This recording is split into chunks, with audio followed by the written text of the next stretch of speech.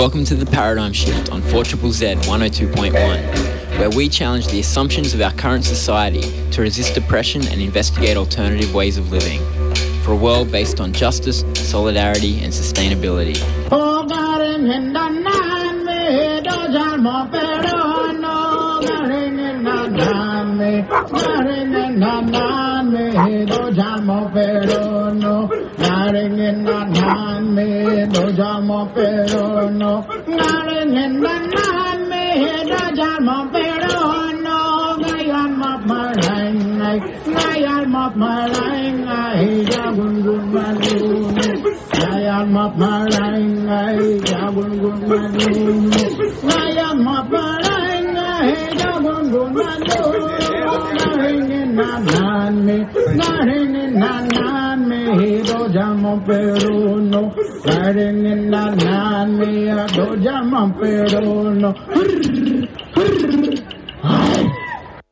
Welcome everyone. This is The Paradigm Shift with Ian. The Paradigm Shift is now embarking in the lead up to the local government elections on the 28th of March. It's not far away, eh? We're going to run a series of shows looking at local government. I think it's a very important form of government in our society, and it's often derided as being, not as important as the federal and state level of government, but local government provides all the services that we use: water, transport, sewerage, garbage, a whole lot of arts and culture, building approvals. All of how we live in our city is actually a result of local government. And of course, Brisbane is unusual in that it has a really huge local government that is bigger than the entire budget of Tasmania. So let's go to this intro here that I prepared, and it'll be followed by a song by Phil Mansour and the Crisis Actors. Labor Prime Minister Paul Keating used to say, "In the race of life, always back self-interest. At least you know it's trying." Contrast this approach with the small band of about 100 people who came together at Queensland University of Technology's S Block last Saturday. I was invited by Green Councillor Jonathan Shree to attend a policy conference called Reimagine Brisbane. In all the years I have lived here, I have never attended an event like it. Bearing in mind that Brisbane, Meanjin, is a city of the homeless, especially in summer. It is a place of summer storms, of weatherboard homes, high-rise on a floodplain, a dirty river slicing urban sprawl into a north-south divide, a port city to export coal and wheat, an airport without curfew, with 2 parallel runways. Meanjin, a city of deaths in custody, where street marchers were arrested in their thousands, calling out for democratic rights in the 1970s. This river city is hot and humid. The climate has changed. Creeks are flooding through developments with banks falling down. It is not safe for strangers, especially if they're young women who have been attacked and killed only metres from police stations. Once it had central markets in Roma Street, trams and trolley buses. Now it has freeways and traffic jams. Every year in summer, this city is on fire. The Garden of Eden is no more.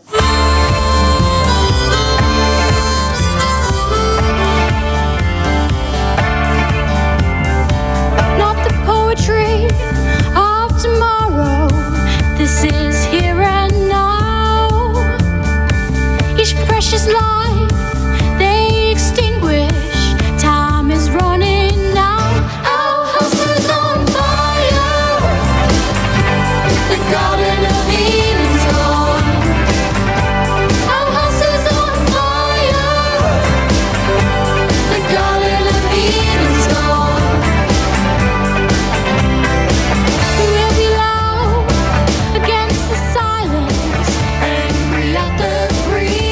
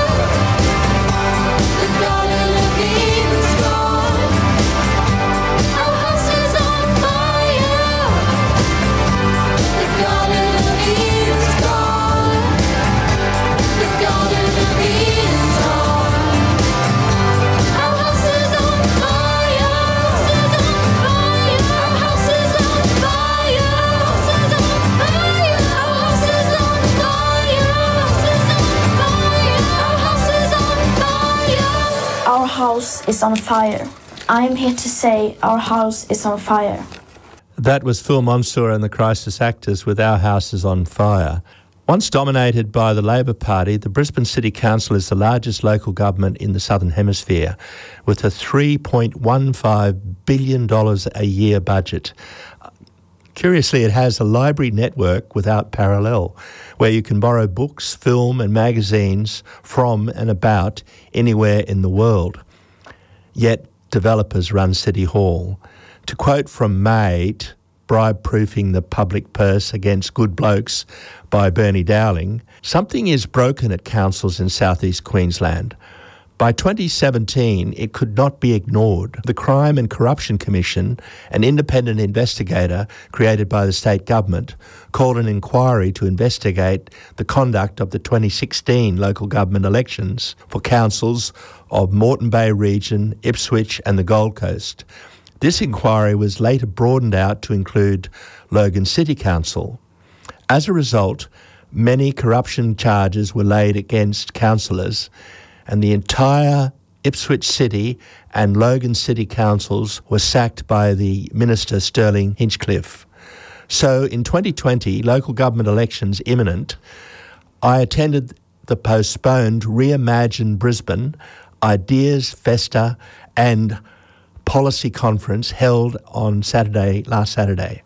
The conference was delayed out of respect for the deceased Aboriginal leader Sam Watson, who grew up in Mount Gravatt in Brisbane and who has had such an impact on this city. At the end of the plenary session, Councillor Jonathan Shree made a call for feedback and further discussion. This is Paradigm Shift's attempt to do just that. It's part of a series where we wish to tell a wider audience what important work is being done behind the scenes by activists, by people who are involved in getting elected, to improve representation at local government levels here in the capital and in regional Queensland.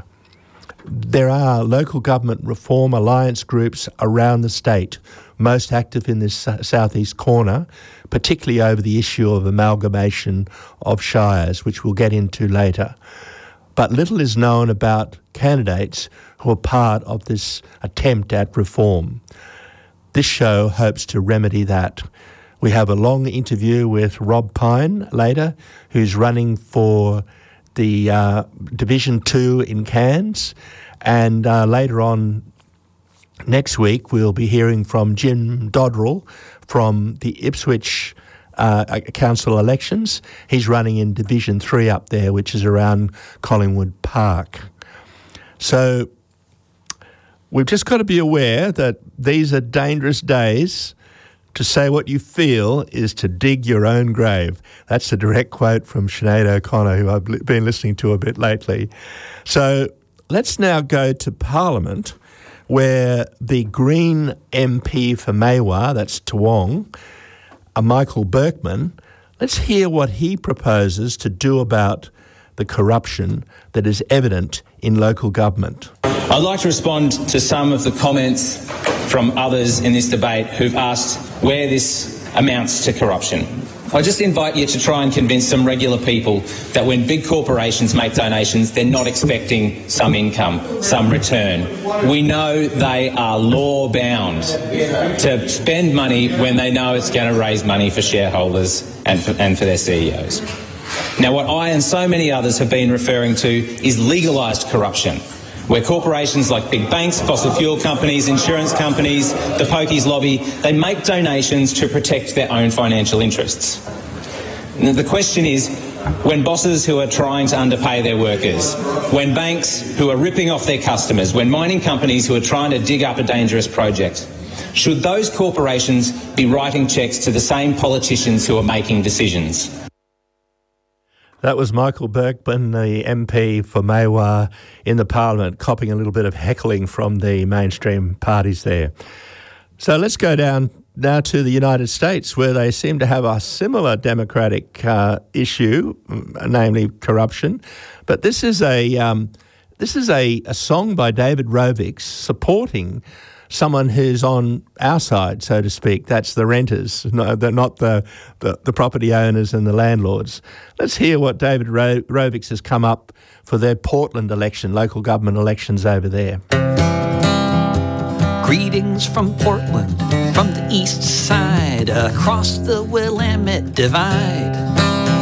Attention residents, be you people or bots, especially members of the have-nots. Usually elections are just a bummer, a choice between Tweedledum and Dumber. But this time we can kick them in the ass with a vote for the working class. If this city is ours, then let's take it back with a vote for Margot Black. Margot's been fighting for people like me since she first started living in the city. Because she's a renter, she pays the rent, and she wants to know where all her money went. She teaches math, it became clear the math doesn't add up if you're renting here. She formed the tenants union, her second occupation, taking on the landlords and the corporations. If this city is ours, then let's take it back with a vote for Margot Black. You can move into a tent and take it on the chin. You can get a ballot and you can drop it in. There's lots that needs to happen, as you'll hear Margot say, but this campaign's part of that. The election's in May, so come on out, meet me in the streets.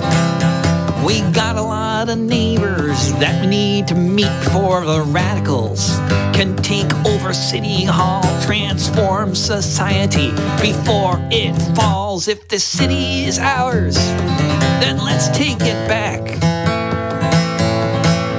with a vote for Margot Black. If this city is ours, then let's take it back with a vote for Margot Black. With a vote for Margot Black. That's David Rovics with a vote for Margot Black. Interesting song. And we want to take our city back too, by the way. So now we've got a really good interview here with Rob Pyne. Rob Pyne should be no stranger to people in Brisbane. He was the independent MP from Cairns in the last period. He got voted out, but that was because he broke with the Labor Party, who no longer supported him. But he was responsible, I believe, for some real reforms that have occurred in our state. The most telling one was he brought a private member's bill before the state parliament to decriminalise abortion. And even though his bill didn't get up, one that was supported by the Labor Party did get up, and that was a great reform for the state, which had languished for over 40 years struggling for women's rights. So let's go now, without any further ado, to Rob Pyne, who's running in South Cairns for election in the 2020 local government elections that are coming up on the 28th of March. Could we start by you introducing yourself? Hi, my name's Rob Pyne. At the moment, I'm standing for Cairns Regional Council Division 2 on the south side of Cairns. Are the 2020 local government elections, are these the climate change elections? Look, I think the answer is no, and I say that because even though it's a very important issue, most people in the community, certainly that I represent, will not be voting on that issue. So it's a very important issue, and I think people need to let their positions be known. But I think people on the south side of Cairns in particular have a number of really quite immediate concerns. Not that climate change is not an immediate concern, but I just think at a council level they've really got their focus on other issues. What can Cairns City Council do, if anything, to reduce carbon emissions that are currently causing bleaching on the Great Barrier Reef? Well, I think it is important that every level of government acts. It's important we as individual act. It's important that the local government, state government, and of course, we know that our national governments showed an appalling lack of leadership in this area, but it is important all levels of government act, and areas where council needs to play a particularly important role are around town planning in terms of what approvals are granted, because we know there will be sea level rise taking place. We're getting a more accurate idea of the extent to which sea levels will rise and what time frame. We need to make our planning schemes consistent with that, because we don't want to be approving residential developments in areas that are going to be underwater. In the old days, the most powerful person in local government was the Shire or Town Clerk. Now, what has happened in the interim to change this? Well, there have been a number of changes. One took place many years ago when the Town Clerk was replaced by the title CEO. And I think you can sort of parallel that change with a sort of not a lack of respect, but certainly the town clerk or city clerk was normally someone held in very high esteem in their local community.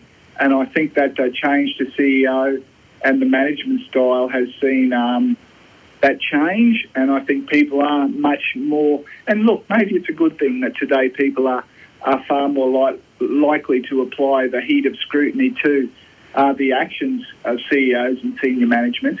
And I certainly don't feel sorry for them, because they're certainly paid to take them into account. Some of the big CEOs now paid an awful lot of money, and in return to that, there is scrutiny applied to their decisions and what happens. But I certainly miss the old days where the town clerk not necessarily ruled with an iron fist, but made decisions consistent with the public interest. And I can't remember widespread corruption or any of these concerns back when we had that system. I can remember also in my local shire, councillors were only paid as part-timers, whereas the town clerk was a professional, and had usually it was a him, but his or her hands over the entire business of that local shire. So, and also councillors that, in those days, they really didn't get a lot of donations. They were sort of just sponsored by the community to run. Yeah, look, and it might seem tainted with self-interest, but I actually do believe councillors should be paid. I guess what I don't believe is that paying them necessarily guarantees a better level of representation. There are a lot of people participating in the upcoming local government elections, and they have various abilities and various policies, and really the extent to which you get someone who's going to be a good representative of your local community will be determined by who people elect. So, certainly they've been good, not highly paid, they've been good paid councillors, and there's been poor paid councillors. There's been good part-time councillors, and there's been poor part-time councillors. So I don't think it is a determinant, but yeah, times have certainly changed, and hopefully at least it means you can get in contact with your local councillor and get a reply if they're not. But then again, it is honorary too. If you're paid a full-time salary, you shouldn't be doing another job. And there's a lot of councillors who are paid a full-time salary and are continuing either with consultancy work or interest in a business. And I think that's it's a bit of a fraud on the public, really. A Brisbane councillor gets, if I'm informed correctly, about $160,000 a year. Is that fair? Look, it sounds a lot to me. You're just disappearing there, Rob. Well, the thing is, I'm aware that some of those Brisbane divisions are almost as big as state electorates. And I think the Brisbane City Council is bigger than the state of Tasmania in terms of its budget and whatnot. So I think it's hard to justify a councillor being paid that sort of money. But I certainly don't want to sort of criticise people. Well, what I would suspect is that some of them aren't worth that sort of remuneration in terms of representation they provide. And I would hope that some of them are working hard and earning their money.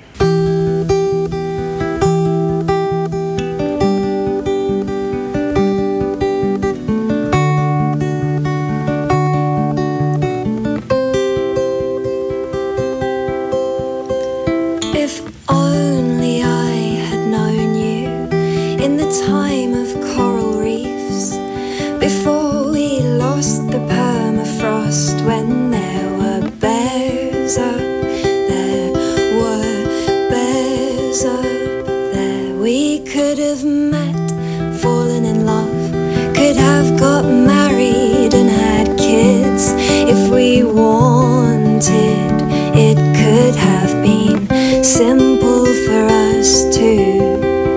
Simple for us, do you think we could have travelled? Could we have managed a mortgage, sent our kids to local schools and campaigned to change the rules so that we wouldn't pull the ladder up behind us like our parents did to us? Could we have been better, done better, if we'd loved before the sea swallowed the coast, before the wildfires spread our heads, only full of love? I would have loved you. We would have made our vows while the island nations drowned. We'd let them go, 'cause we were richer, they were poorer. We were better, they were worse off. So we watched them sink without a word, ignored the screams, ignored the Gulf Stream slowing down, ignored the drip of melting ice, the drip, drip, drip of melting ice.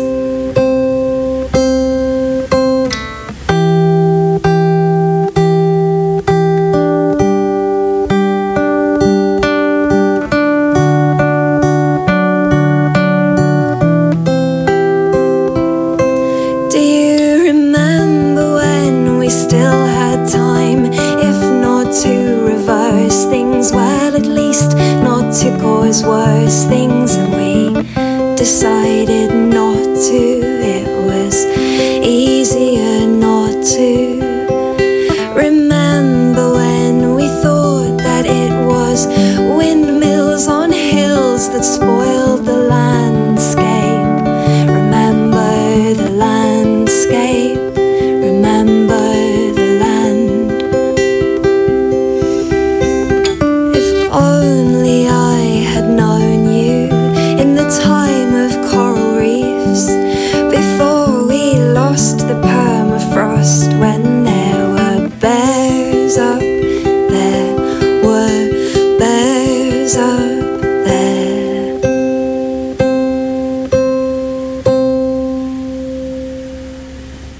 Ruth Mundy with Love in the Time of Coral Reefs. We're covering local government elections in this state, and I'm talking with Rob Pine, who is trying to be our local councillor near the coral reefs up in Cairns. So let's go back to that interview with Rob now. In 2017, you and others called for an ICAC style of independent investigator into corruption in local government. What happened to that call?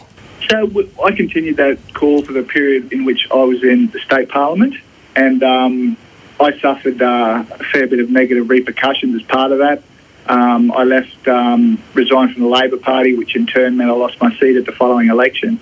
But nonetheless, I think the passage of time has shown that corruption was proven in the Ipswich Council, and there's been previous cases in Logan and other areas of where the ministers had to walk in and sack councils over corruption concerns. So, look, I don't regret making that call. I think if we'd gone down that track, we would have had a proper inquiry with proper thought-out recommendations that could have been properly considered, whereas we've gone down a different path where we've seen more ad hoc changes taken by the state government over what is now basically a 4-year period, 4-year period, where they've increased some of the probity requirements of local councillors to the point where, as we approach this local government election, we're seeing a far higher level of accountability required of local government councillors than we have at state or federal elections, and people can go online and see where their local candidate are getting donations from in real time on the ECQ website. They can see how local candidates are spending their money for their campaign. This is all new stuff, and I think it's fantastic. So I think we've sort of arrived at a similar destination through these sort of ad hoc, slow reforms, of which I guess is how Labor governments operate, rather than decide and said, well, what do these cases of corruption have in common? What are the determinants? And I had my own views on that at the time, and that would have been a preferable way to go. But nevertheless, I can't say the state government hasn't acted, because they have, in terms of the reforms that they've brought in. There was a lot of blowback when you made your stand against corruption as a state MP. As you mentioned, you lost your seat. A number of other things happened as well. But will you be doing things differently if elected this time? Well, I'm not running for a state government position, so I'm very conscious of that. And certainly in the promises and commitments I'm making to people in our local area, I'm aware that I would be operating under the Local Government Act. So you don't have the powers of a Member of Parliament, whether it's to table documents about your concerns or really have a bit of a statewide platform, which was the most useful thing of being a state Member of Parliament, getting the media to focus on issues, which often led to a government response. I suspect as a local government councillor that's not going to be the case. So my role will be quite different from it was as a state MP. And should I be elected at the South Cairns level, I would say that it'll be slightly more boring, but I'll be focusing on local issues, especially regarding sport and recreation on the south side, council facilities, and other issues that are really concerning as a result of the neglect of some of the southern Cairns suburbs. In 2007, 156 local government councils were amalgamated down or reduced down to 77 councils. Was this a good or a bad thing for local government? And if not, why not? I think, to be fair, that's had good and bad consequences. Some of the positive consequences have been to give some of these new councils greater economies of scale. And by that I mean there are a lot of smaller councils back then that were having real issues around providing new water supplies, replacing bridges, and a lot of quite expensive infrastructure that they simply didn't have the revenue to fund. Now, when you had these merged councils, often you had these new big councils taking in large urban areas, but also rural and remote areas, which meant that what those new amalgamated councils could do is use their rates revenue from some of their urban areas to fund projects like remote bridges and that sort of stuff. So that was a real benefit of the amalgamation process. On the other side of the coin, I think many people lost that sense of connection with their local council, the sense of community that some of those smaller local councils provided. And, of course, some of those smaller local councils also saw the hub of the council, their local council offices, move from their small town to another larger town, and that had a very negative impact on some small remote communities in particular. So that was one of the negative impacts. And of course, I think in areas it was done not well. Here in Cairns, we were amalgamated with the Douglas Shire, which includes Mossman and Port Douglas. The people there were never happy with that, and they never accepted it, and to the point where we became de-amalgamated. A few years ago now, there was another referendum held and the amalgamation was overturned. And I think that's because they got it wrong. Instead, they should have combined the Cairns council area with Kuranda. Instead of giving Kuranda to Mareeba, let Kuranda be part of the Cairns area. That was my feeling. So I think there were some decisions that probably weren't well done. There were some decisions that were poorly implemented. But on the whole, there needed to be reform, which is why the government proceeded with it. So, yeah, it's pluses and minuses. I'm afraid I can't say it was a good or a bad thing. Devil's advocate, I could say, was a necessary reform, but not done as well as it should have been. You mentioned earlier in that answer that the question of economies of scale. Now, I understand that when you apply it to the private sector, to corporations that are making a product for a profit, where they want to maximise the efficiency of their production, like the old Ford Motor Company. It revolutionised the production of cars through this economy of scale idea in their factories. But when it's applied to a public service, like a council is providing a public service, is that maybe the thinking there is not really the right approach, because you're not providing a profit, you're providing a service to people. And as you mentioned, some of the people got very upset in the smaller rural areas because they didn't feel that they were being represented.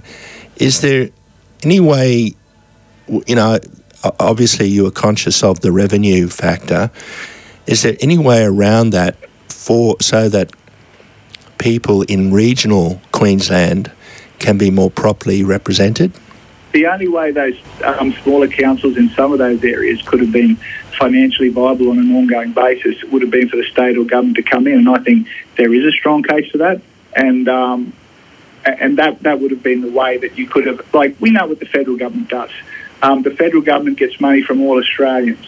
When they give that money back to the states, they don't give a dollar for dollar back to the states where the money was raised. They give money back, the federal government gives grants to the states according to the needs of the various states. So New South Wales and Victoria get less money back from the Commonwealth than the Commonwealth raises in those states, and some other states get more money from Commonwealth grants. And if that's the sort of thing you're talking about, you would need to have more of that happening at council level. So you would, in effect, need state and federal government to do more to support some of those smaller councils you're talking about and keep them viable, because that clearly wasn't happening in 2007. I can say from my own personal experience, after the merger with Douglas Shire Council, I served on council from 2008 to 2015. And the amount of money we spent on the Douglas Shire during that area, because at the time of amalgamation they had very ageing water infrastructure to the point where it was endangering public health. They had many bridges, some in quite remote areas, that needed to be replaced. And the new amalgamated council replaced all of those, and rightly so. But now that it's been de-amalgamated, these assets are going to have a lifespan of 30-odd years or whatever. What's going to happen when the Douglas Shire needs that infrastructure replaced again? Now, for them to do it themselves, they're going to have to charge an awful lot of money to their ratepayers. And, in part at least, that decision to de-amalgamate was the ratepayers of the Douglas Shire saying we're prepared to foot the bill. But at the moment, they're not being levied on that basis. So it'll be interesting to see what happens there and in other areas over time. You're on the Paradigm Shift. It's coming up for 20 to 1, and we're talking with Rob Pyne, who was a former independent member for Parliament and is now going for election in the Cairns district for local government elections coming up on the 28th of March.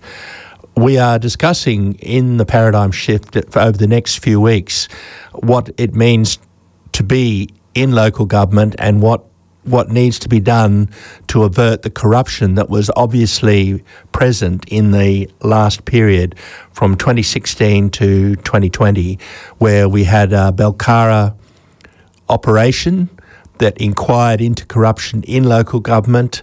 There were 2 councils sacked. There's a lot of charges still pending in the courts. There's a former mayor who's up on some very serious charges, Mayor of Ipswich. And so we'll go back now to Rob Pyne and to get some of his experience, both as a councillor and as a member of Parliament, about what needs to be done.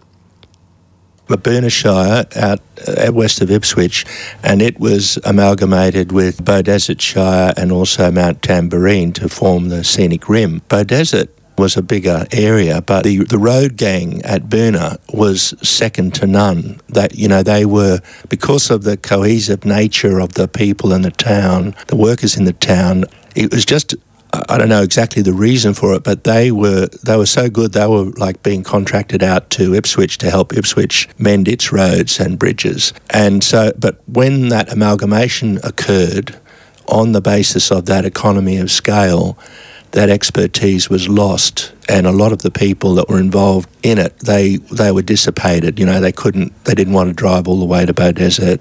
That is a tragic outcome of the amalgamation process, and I did say there were pluses and minuses, and that story you've just given could be applied to a number of other remote communities where council was the biggest employer, and yes, that's very true what you've said, and quite a sad outcome of the amalgamation process. And also some councils came to the amalgam process very well resourced with quite up-to-date infrastructure, and others benefited because they were in quite dire circumstances. So there were winners and losers, if you like, and I suspect in the Scenic Grim area there were winners and losers amongst the councils who formed the new entity, if that makes sense. Yes. You also mentioned in your answer water infrastructure as it applied to Douglas. I know when they amalgamated the Warwickshire with the Stanthorpe, one of the main reasons they gave there was water, was the availability of water. But unfortunately, the water supplies in both those areas are now down to, very low levels. People have had to sell their stock. Farmers have had to.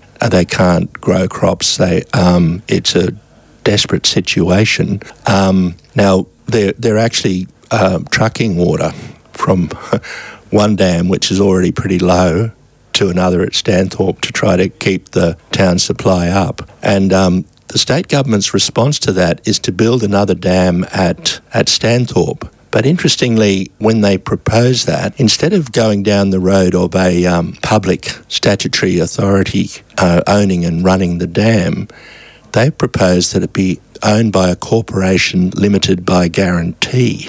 Now that, to me, says that the water is going to be privately owned, possibly by the growers in Stanthorpe. Is that a sound model for local government? Look, I think it's very concerning. I remember back in around the time of the amalgamations, because many councils like Cairns Regional Council continue to operate and manage water supplies for our area. I can't remember if it was the local governments, but I certainly remember someone at the time saying, well, councils can either do it and do it properly, or we'll give it to someone else to run. I think that's pretty concerning before you start giving assets to other corporations to run.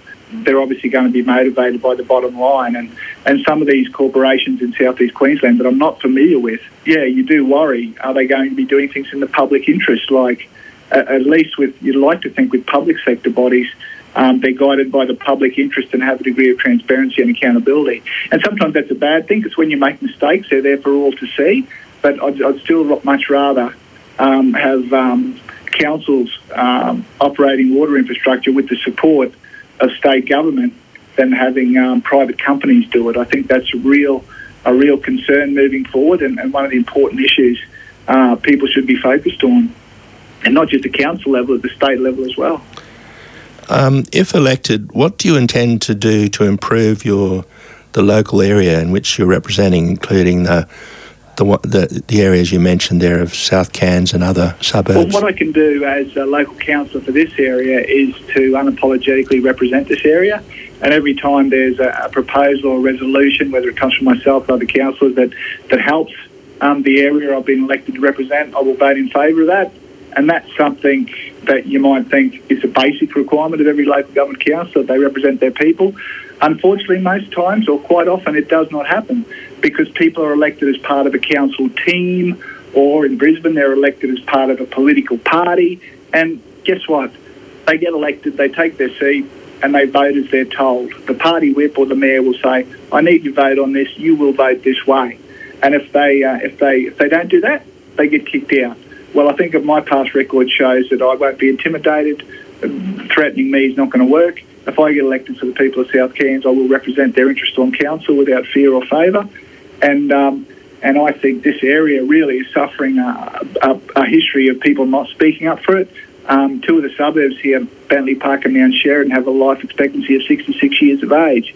That's pretty pretty poor. It's one of the lowest in our area here in Cairns and much lower than the state average. So as local council, I won't be able to fix that, but at least I'll be talking about it and saying residents here need more support than they're getting. Is there anything that you'd like to add, particularly about how difficult it is for an independent voice to get elected given the state of our media in Queensland?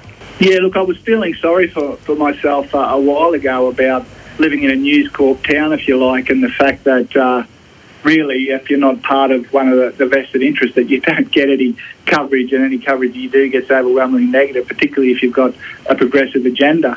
But I was watching on the ABC, I don't know if you saw it, that documentary about Kelly Lane, the water polo player. She was accused of all these things in the media and ended up going to jail for life. For murdering a baby. Well, it turns out a lot of the things that came forward during the trial weren't true, and a lot of the media coverage was wrong.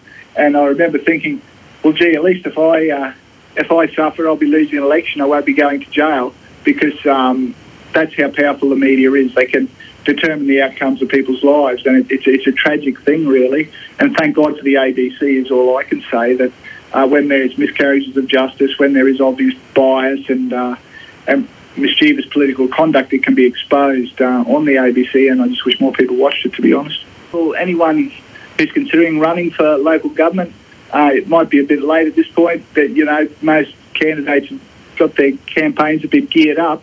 But if you are interested in your local community, find a good independent candidate that represents the sort of values and ideas you support, and get behind them.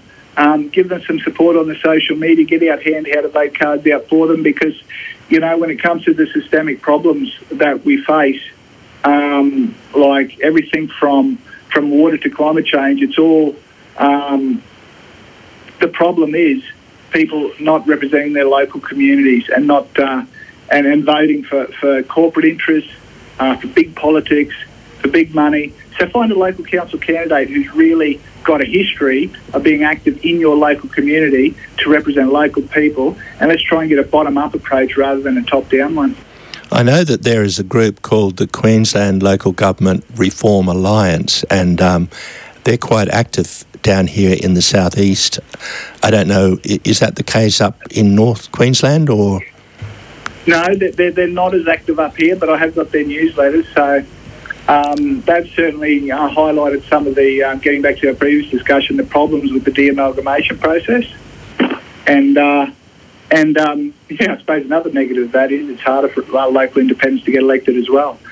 But yeah, they're very active and representing community concerns. And gee, we shouldn't be just trying to silence voices we don't agree with. I know there's been some pressure placed on that association, and we need to let everyone have a voice in this state, and not just have people like Rupert Murdoch and party politicians dominate everything the way they are at the moment. Great, thanks for that, Rob. Okay, sorry I wasn't more articulate. He was plenty articulate for me. He covered a lot of ground there. It was good. About that organisation, the Queensland Local Government Reform Alliance, I will be trying to interview some of the people from that group to get an insight into why local government does need to be reformed in the next couple of weeks.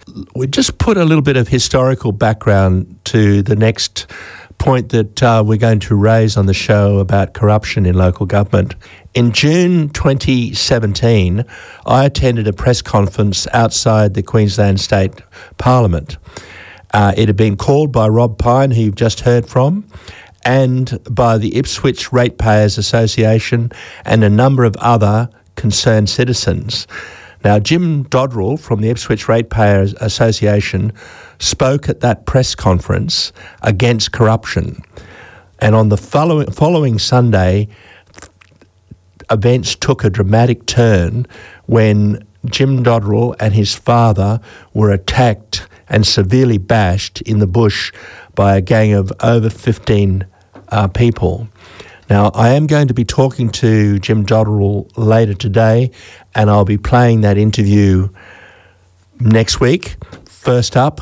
But let's go back now to that circumstance where Jim Dodrell was bashed and get his take on what was going on. This is an interview done in 2017 by Andy Payne from this show.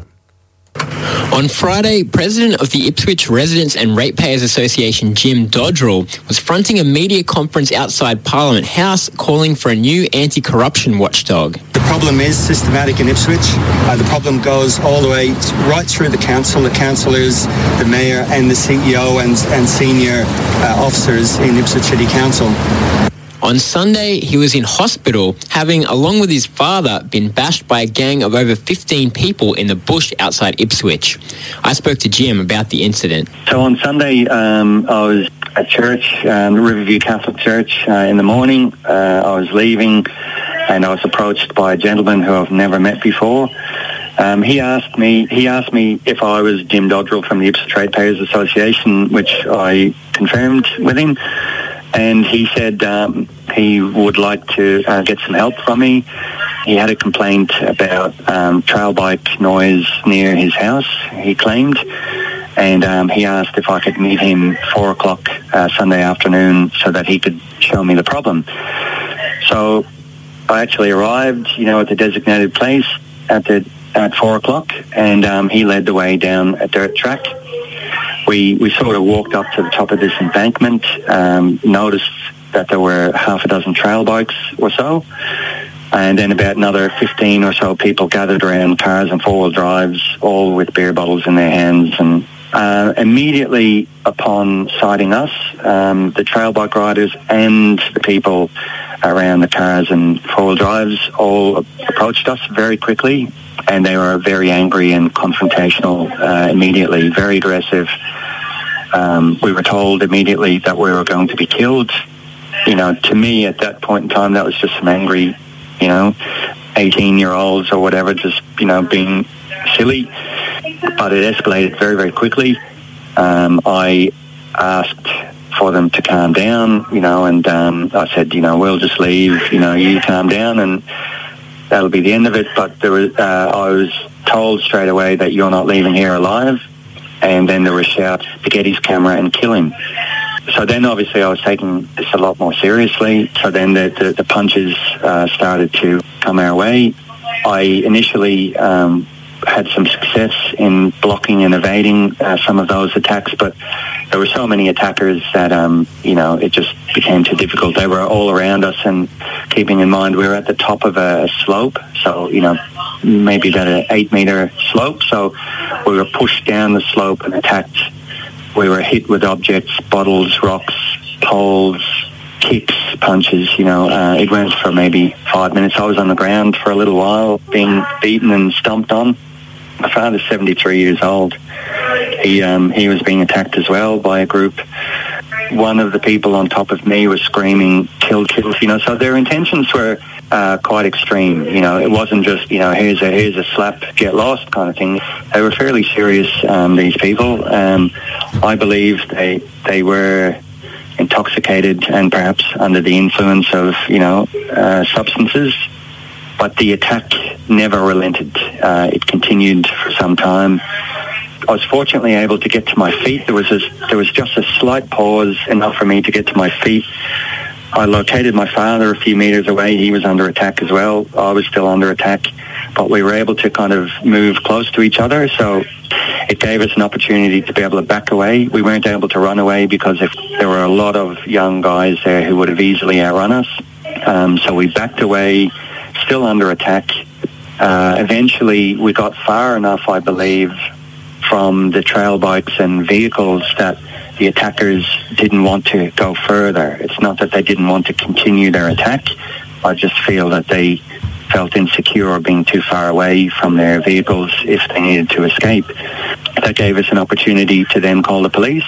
They retreated and we could hear their vehicles drive away. Then that gave us an opportunity to return back to the original scene because my camera had been stolen, my jacket and car keys had been stolen, my father's watch and glasses had been stolen, and a few other items of property had been stolen off us physically. They'd been pulled off us physically. So we looked around for some of those items. I found my glasses, but we didn't find anything else. So then we just stayed there and waited for the police to arrive. So for an outsider, I think the inference that we would draw from this is that it has something to do with your recent high profile regarding corruption allegations. Is that how you interpret it?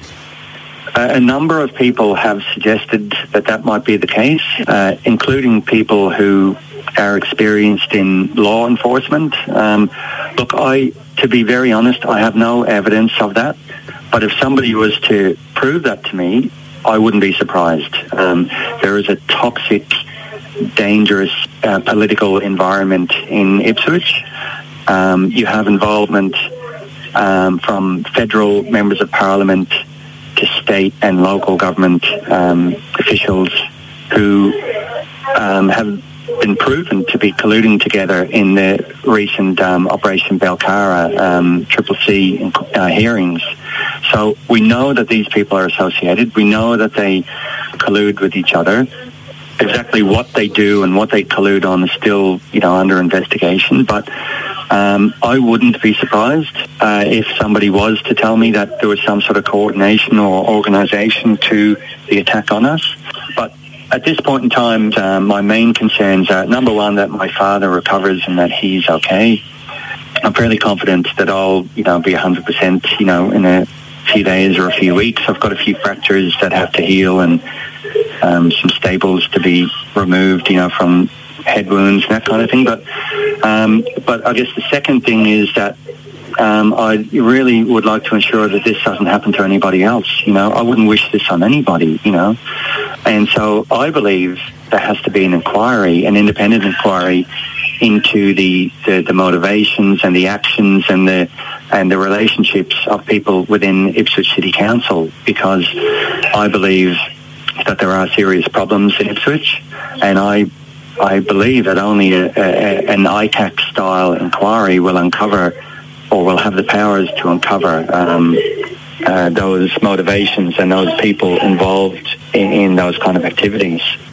Reports on Monday were that one person has been questioned and then released by police. But there is surely more to come in this story if there is someone willing and empowered to dig around and find the truth.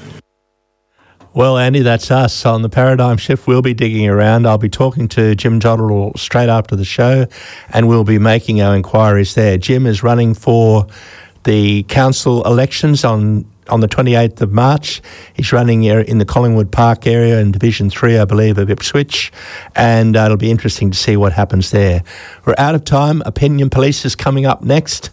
We're going to go out with a view from a wooden chair, and this is put on by Jumping Fences, who tonight they have a really excellent concert with 3 different acts at Kurilpa Hall at 7:30. The concert begins. Go along there if you wish. There's food and drink available. It's BYO. It's $15 or I think $8 for concession. I don't think they're too heavy on people who don't have money either. So it's best to get along there and to see some of the really good acts that are on. That's it for me. See you next week. View from a Wooden Chair by Jumping Fences.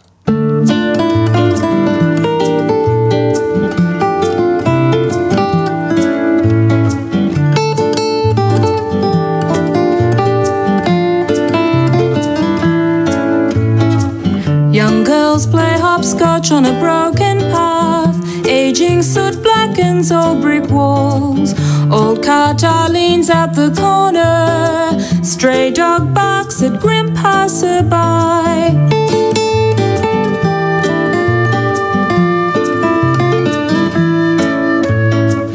Bicycles line up at the local store. Factories crumble behind rusting iron. Graffiti grows on the railway bridge. A worker in overalls walks on home.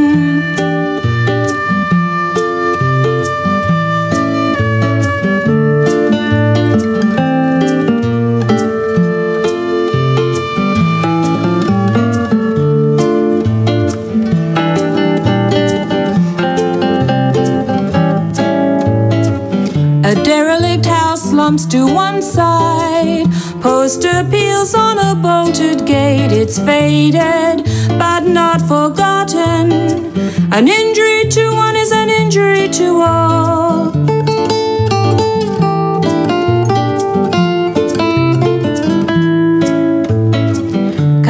rattles along with broken exhaust. Clouds hurry past in the driving wind. Is this all there is? Asked the passerby. No, said the worker, it's just a view from a wooden chair.